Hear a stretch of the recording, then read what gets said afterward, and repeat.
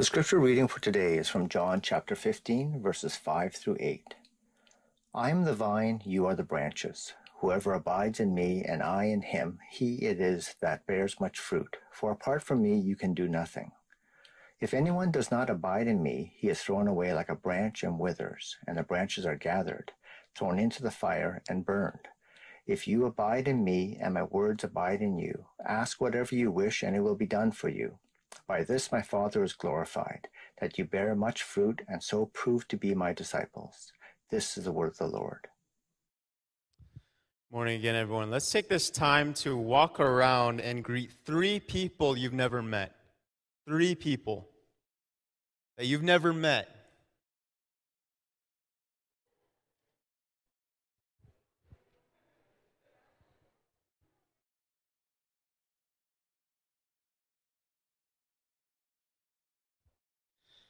I have the honor and privilege of introducing our guest speaker today. Reverend Minho Song has been with Yongnak Church since 1988. He began serving as the EM pastor, then was commissioned as a missionary to the Philippines as a seminary professor and pastor, and is now serving as the senior pastor at Yongnak. He is also an adjunct professor of ministry and mission at Tyndale Seminary. He's written many articles on mission and discipleship. His passion is to help churches become healthier and missional, where members are excited to change the world with the gospel of Jesus Christ. He is blissfully married to Meja for almost 40 years and enjoys watching their 3 grandchildren grow. And he still plays soccer once a week. So let's give a warm welcome to Reverend Song.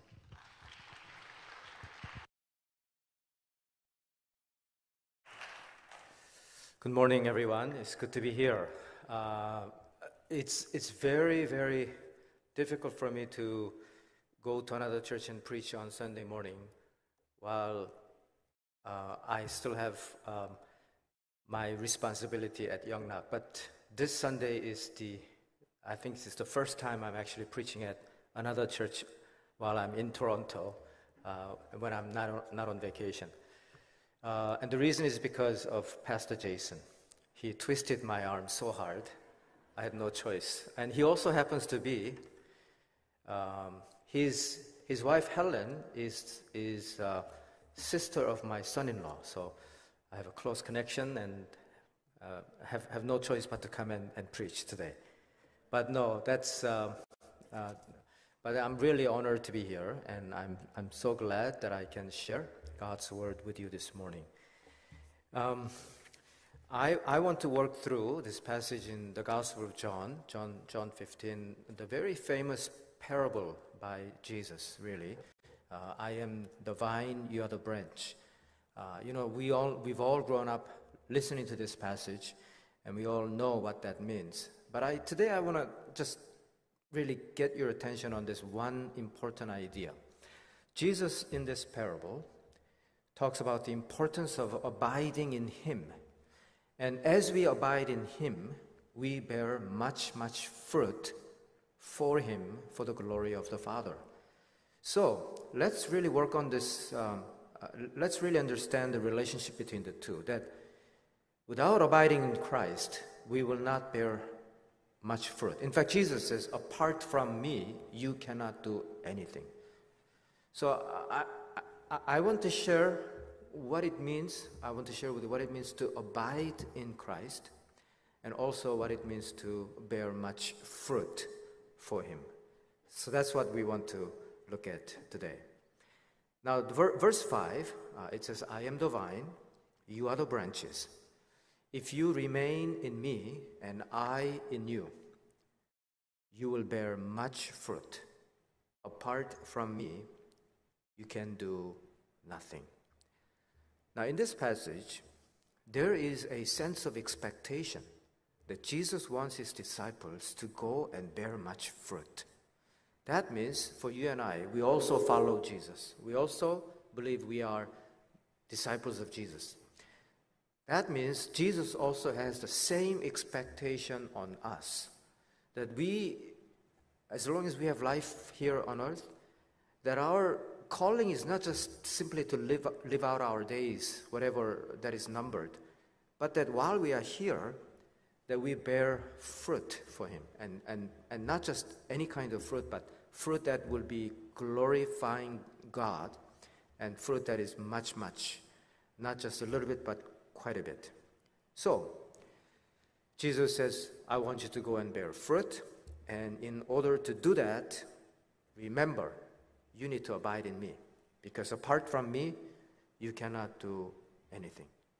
I want to illustrate this important point about the importance of abiding in him, even before we think about bearing fruit for Jesus. From history, I think in the last 10 years or so, I've become a real avid student of history, and especially the 19th century history. And the reason is because the 19th century is known in Christian mission as the pinnacle, as the most important and significant period of Christian mission. And God really raised up leaders such as D.L. Moody in Chicago, who would later really propel world mission with his revivals. But also a name you may be familiar with, Hudson Taylor in England. And God has really used this man. And I want to just talk about him a little bit and the importance of abiding in Christ. Hudson Taylor, even before he was born, his parents prayed and prayed that if you would give us a son, then we would dedicate him to mission to China. So even before Hudson Taylor was born, he really had no choice but to become a missionary to China. And when he was born, his mother was praying and praying. Hudson Taylor was going the other way. His mother was becoming very worried. But one day the Lord gave her the assurance that, yes, your son is going to become the missionary to China. And so at the tender age of 22, we're looking at year 1854, Hudson Taylor landed in Shanghai and started his work as a missionary. Now we need to understand in those days that the Qing dynasty was getting weakened by the day, really. By each day it was getting weaker and weaker. And a lot of Western powers were trying to take control over the Qing dynasty. There were all sorts of problems, really. And as you know, the Opium War 2 times forced China to open their ports for trading. And so when missionaries came to China, they were allowed to work in these ports that were forced to open. And while China was very suspicious of any kind of foreign colonial powers, so Hudson Taylor worked and found out very quickly, being a very smart person, found out that the majority of the Chinese that he wanted to reach out to were living beyond these protected ports. And so it was no use trying to share the gospel with only those who are inside these ports. In fact, there was this one phrase in those days: one more Christian, one less Chinese. A very derogatory term for Christians when you think about it, because a lot of Chinese were thinking, if you become a Christian, if you actually aid foreigners and you become a Christian, then you're that much, you've denied being Chinese. So there was a lot of hostility about Westerners approaching China, including missionaries approaching China. And quickly, Hudson Taylor found this out. Now, so he wanted to make a goal to go interior, but they were saying, once you step outside the boundary of the protected ports, we cannot guarantee your safety because the Chinese might attack you, might take away your belongings. You may get sick from all sorts of diseases, and you will be really lonely because you may be the only person, foreigner, inside those areas. But Hudson Taylor, realizing that there were literally hundreds of millions of Chinese people dying without a single witness for Christ, he wanted to do something about it.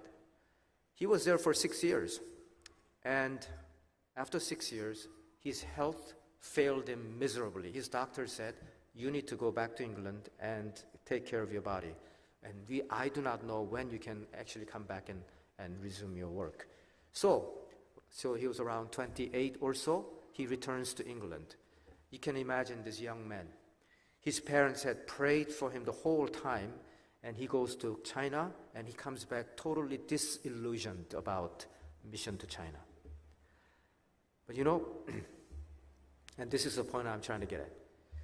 Apart from me, you cannot do anything.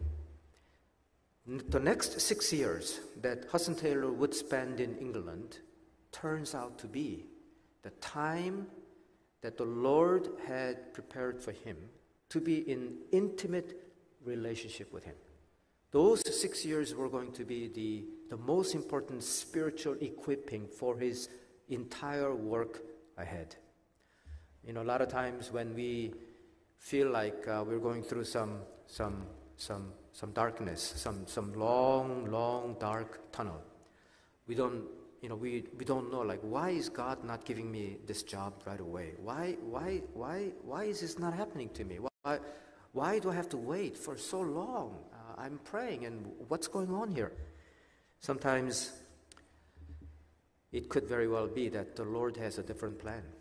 So for the next 6 years, Hudson Taylor thought that he needed to work on his health to get his health back so he can go back to China. But the Lord forced him to do something else. And those 6 years, he focused on 3 other things.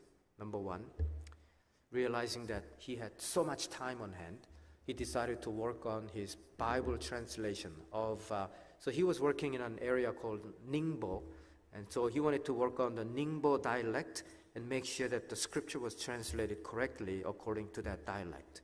And while he was working on that, sometimes as much as 13 hours a day, he would enter on the margins of the scripture, on the Bible, some of his own commentaries. And little did he realize that 6 years of working very, very closely with the scripture would now make him so well versed in the scripture that he was such a confident and competent person to teach the Bible. And people said that every time Hudson Taylor opened the Bible and began expounding, wow, what a refreshing way of delivering the passage. People would be so blessed by his teaching ministry.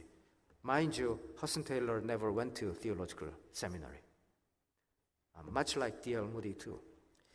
So that was the first thing. So he was working on the Ningbo dialect of the Chinese Bible, and while he was doing that, he was entering notes on the side. Number two, whereas his prayer back then was limited to the area of Ningbo, now that he's in England, he decided to put up a huge map of China on the wall, and he began praying for every corner of China every day, asking God, Lord, we've been only working on this coastal area. Well, we need to move in. We need to push ourselves into interior, and there are like hundreds of millions of souls that have never heard the gospel. He kept praying and praying, until such time the Lord gave him the strong conviction to write a book. So he wrote a small booklet entitled China's Spiritual Need and Claims. This is in 1865. And this small booklet would become like a wildfire. People picked it up, people read it, realizing, wow, so many millions of people in China have never heard the gospel. And as long as we are only limited to the ministry in ports, we will never get this job done. So somebody needs to go to interior. So the second thing was, little did he know that God was preparing him to become a mission mobilizer. So he was the best mobilizer to mobilize people for China. And finally, the third thing that the Lord really worked on him was, okay, what do we do about people living in interior? Who is going to go? Who is going to actually go, and who is going to support those who are going? Now, these are all monumental tasks. It's hard to find people who will risk their lives. You know, not only China, but in those days, if you went to Africa as a missionary, within a year or two, you would actually die from various diseases, unknown to white men. So people understandably were very afraid to go into interior. One time, Hudson Taylor was vacationing in a coastal city called Brighton, about 2 hours south of London, on the southern coast of England. Sunday morning, he went into a church, just packed, maybe close to 1,000 people. Beautiful stone building with stained glasses and pipe organ. And so he worshiped the Lord with all other believers. And then he came out. He was walking along the beach, but something was bothering him so bad. I mean, he was talking to himself.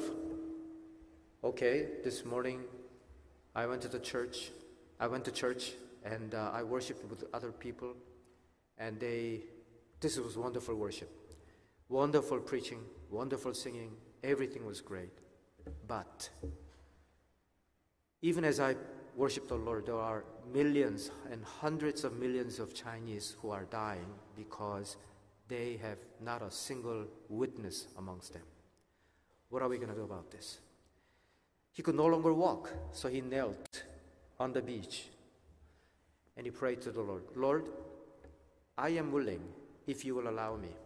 I'm willing to go back to China, to the interior, if you will let me have 24 partners who then will be divided up as pairs and go into 12 provinces of China. Lord, give me 24 men. He prayed that prayer, and he wrote down on his Bible, on this day, in 1865, I prayed to have 24 workers go with me to China. Next day, he opens bank account in the name of China Inland Mission. And he gave his own offering as a first seed money for this mission. And it was to be very clear that this was going to be no ordinary China mission. It was going to be China Inland Mission. Well, as soon as he did that, the next question was, Lord, how are you going to supply all my needs? And one of his supporters sent money to him. His name was George Miller, who worked in Bristol, England at the time, feeding hundreds of orphans by prayer alone. He prayed, and somehow the Lord delivered bread, the Lord delivered whatever the foods that orphans needed to eat. The Lord did that hundreds of times, thousands of times. And George Miller wrote to Hudson Taylor, this is my offering to your mission. My friend, do not be discouraged. God will take care of you. Go ahead, go for it. So that's the beginning of China Inland Mission. And by the time he set sail for China, he was able to bring with him all these 24 people to go with him. You know, Hudson Taylor left a remarkable legacy. And this is what he said: God's work done in God's way will never lack God's supply. Would you repeat after me? God's work. A little bit louder. God's work done in God's way will never lack God's supply. This was going to be the beginning of what is called in mission history, faith mission. Faith mission is a way of doing mission where no solicitation is allowed. For example, you sign up as a missionary. You can go to small groups, you can go to whole congregation at large and say, like, this is what I want to do, this is the country I'm going, please support me. You can do that, but not if you are with faith mission, because there is that no solicitation policy. Then how do you raise your funds? You raise your funds by prayer. You pray and you expect God to fill all your needs. How is it possible if you never let your friends know what you're doing? How will they ever know to even support you? God will make that known to them. You just pray. And this is basically what Hudson Taylor did. And would you believe, God supplied all the necessary resources to get the job done. So at one point, Hudson Taylor had as many as 1,000 partners in China, in every corner of China, in inland China. Looking back, Hudson Taylor had two legacies for us. You can call it fruit that he bore for Christ. One was what I just explained to you, faith mission. The other is mission to interior. And so people were so touched by what Hudson Taylor was doing, and there were a lot of other missions were springing up with the name interior in the middle. So there was Sudan Interior Mission, for example, named after China Inland Mission. So either inland or interior. There are a lot of mission agencies that were springing up all over colonized continents, and they were eager to go inside, risking their lives. And this we owe to Hudson Taylor. If you don't mind, while I'm at it, I just want to give you one more lesson from history, from mission history. While Hudson Taylor was visiting England during one of his sabbaticals, he was asked to preach at one of England's famous missions conferences, or sometimes they call it spiritual conferences, called the Keswick Convention. So he was one of the preachers at the Keswick Convention, and sitting in the audience was a young girl, perhaps in her early 20s, and listening intently to Hudson Taylor and realizing that God was also calling her to world missions. And so her name is Amy Carmichael. And Amy Carmichael said, I want to join you, and I want to go to China and serve the Lord there. But she was rejected because her health was not strong. So she decided, well, if China Inland Mission was not going to accept me, I'm just going to go anyway. And she went to Japan. But it would only take a few years to recognize that she really was not healthy and fit. She comes back to her home in Northern Ireland. She keeps praying, Lord, open up doors for me to serve you. And she ends up in India, in the southern part of India. And when she went to India, by the way, are we seeing all this that I sent you, the pictures? So when she went to India, she saw these girls, young girls, being sold off at Hindu temples. And she couldn't believe her eyes. Why are these young children being sold off? And quickly found out that these girls were forced to marry Hindu gods. And for the rest of their lives, they will be living at the Hindu temples, serving the people that come and worship. But actually, in reality, what they were actually subjected to was temple prostitution. So Amy Carmichael wanted to rescue them one by one, and it ended up actually starting her own orphanage called Donavur Fellowship. And there she built orphanage, built school, built hospital, and so forth. Would you believe she would stay in South India, never returned home for furlough, never, for the next 56 years, and she died there.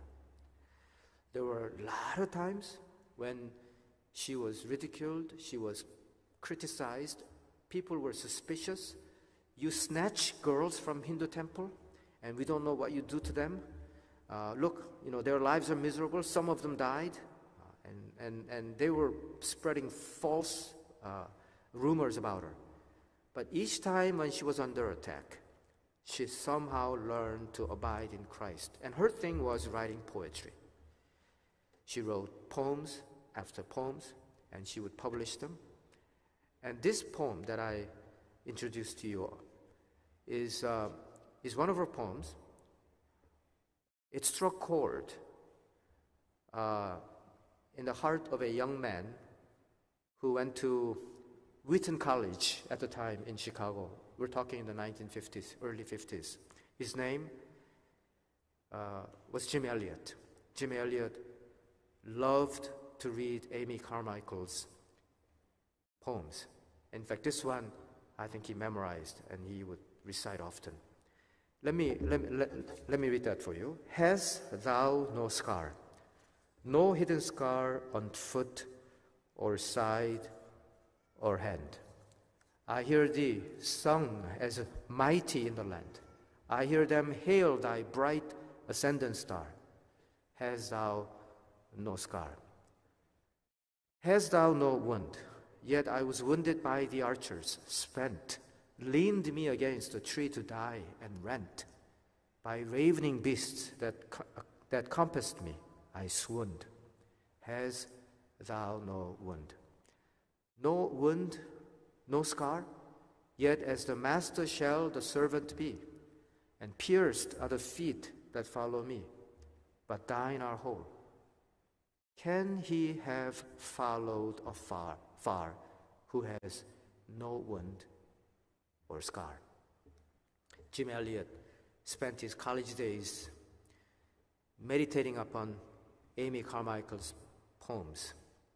And sure enough, he signs up to become a missionary, and he goes to one of the fiercest people groups at the time in Ecuador and jungle, known as the Aucas, which is a derogatory term meaning the savages. These are a group of native Indians who hated white people because they were known as invaders. And so every time they saw white people, they were out to kill them. And Jim Elliot wanted to share the love of Christ with them. And he and his friends approached them, tried to share the gospel, but in the end, they were all speared to death. So you can see there is a legacy that Amy Carmichael left for Jim Elliot, which was no pain, no gain, no suffering, no glory. You know, when I went to the mission field, having read Jim Elliot's books, also written by his wife, Elizabeth Elliot, when I first heard about this story, I read, the first book was called The Gates of Splendor, which was a blow-by-blow account of how he and his friends died. And the next book I read is The Savage My Kinsman, where his widow, Elizabeth Elliot, actually goes into the village and lives with her two-year-old daughter, Valerie, and shares the gospel with the very person who killed her husband. And in the end, eventually evangelizing the whole tribe. What a powerful and moving story that was. And you can see bearing fruit and abiding in Christ, they go hand in hand. And we have here Hudson Taylor making a huge impact on Amy Carmichael, and Amy Carmichael making a huge impact on Jim Elliot. And when I went to the mission field,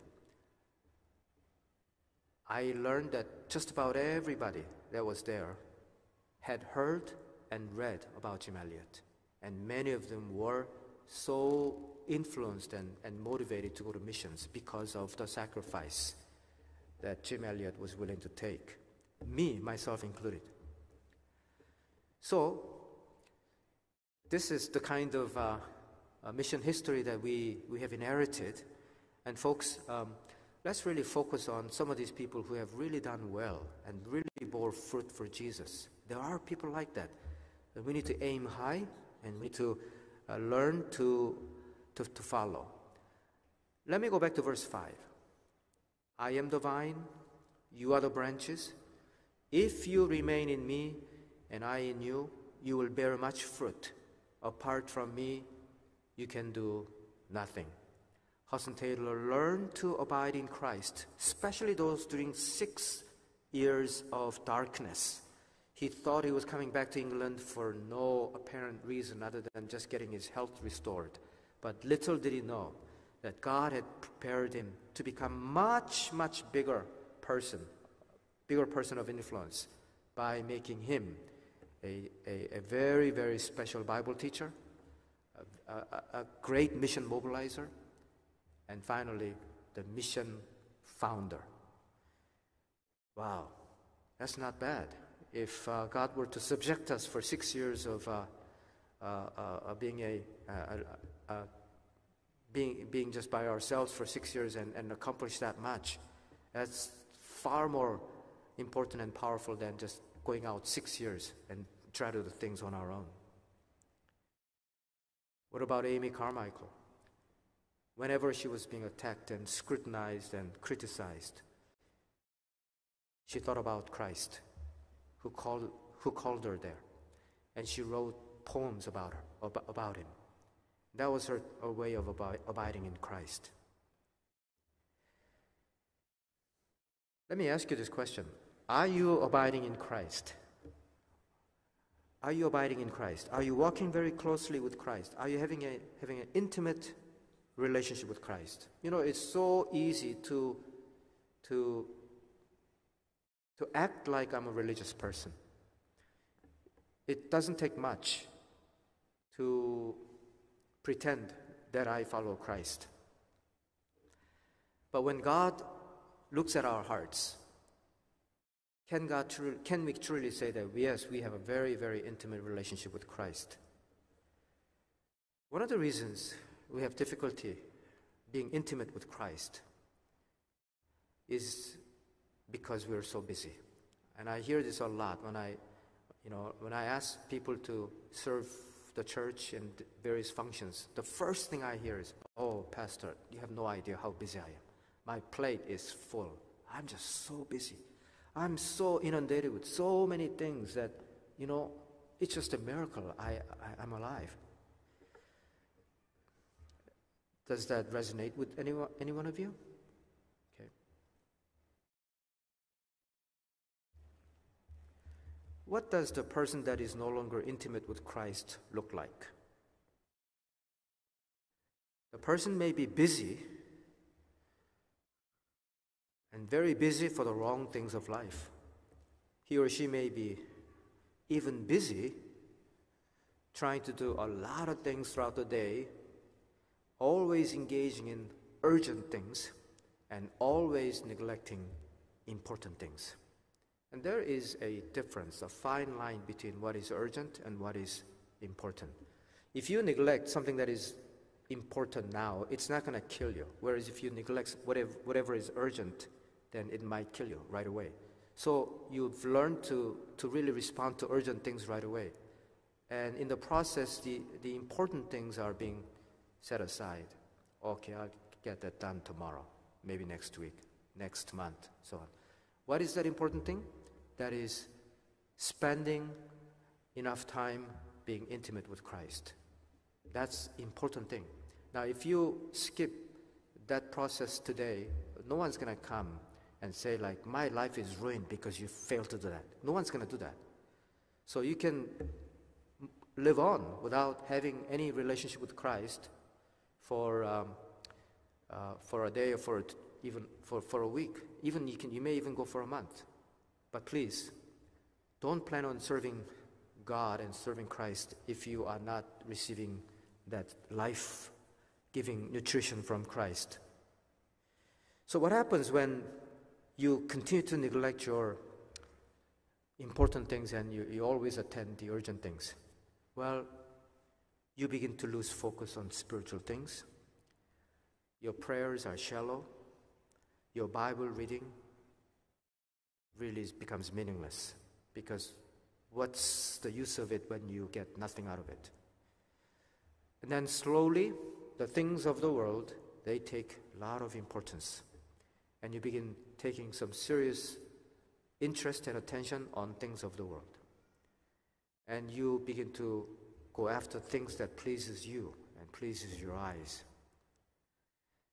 So I would say that the greatest enemy for God's people today is being busy and attending to urgent things. We need to learn to break out of that and somehow learn to abide in Christ. So our Lord Jesus has has given us a great example of how to do that. In Mark chapter 1, verse 35, we come across this passage where Jesus was so busy. From early in the morning until late at night, people were bringing all sorts of cases to him. People who need to be healed, people who need to be fed, etc., etc. And what did Jesus do? Jesus got up early, went to a remote place so that he can pray. Now, that should tell us all. It's a very simple lesson. We need to, each day, somehow find a space and time that cannot be interrupted, and the time that we can really be intimate with Christ. Because apart from Him, we can do nothing. So don't plan on doing a lot of things for Christ if you are not being intimate with Christ, because not only are you building your castle on sand, but also in the end, we may be, rather than useful, we may be harmful to the kingdom. Now, what kind of fruit are we supposed to bear? Well, that depends. We see what Hudson Taylor did, we see what Amy Carmichael did, we see what Jim Elliot did. Everybody has different gifts and different life settings and different situations. You may be a mother, and God has called you to raise your children in godly way as possible. And that is your call, and you got to do a very good job of it. God may have given you the gift of running a business. Well, why don't you run your business in the most godly way possible, reflecting Christian character and values? God may have called you to serve your small group. Why don't you serve with diligence and faithfulness, relying on Christ for your power, your sustenance, rather than on people's acceptance of you or how popular you are as a small group leader? Maybe God has called you to support a certain missionary. Yes, why don't you? Why don't you do it with all your heart? So, as you give, why don't you give sacrificially? Not your leftover, but sacrificially, because your heart is in it. Why don't you pray, and pray with sense of fervency, because you really believe in what this person is doing? God may have called you to be just a good person doing good things around, especially around people who are skeptical about Christ. God may have called you to visit those who are lonely and shut down, those who are foreigners, who are strangers, who are visitors. Maybe God has called you to be hospitable. God may have also called you to share the gospel with those who were spiritually lost. And without someone sharing the gospel, this person has no chance to come out, whatever that may be. Brothers and sisters, we need to be faithful to the call. God has called us to bear fruit for Him, and not just single fruit, bear much, much fruit that will last for the glory of the Father. May God bless you. Let's pray. Heavenly Father, we take these words to our hearts, and we ask that the Spirit will continue to make these words come alive in our lives. Show us, Lord. Teach us so that we may obey and bear much, much fruit for your glory. In Jesus' name we pray. Amen.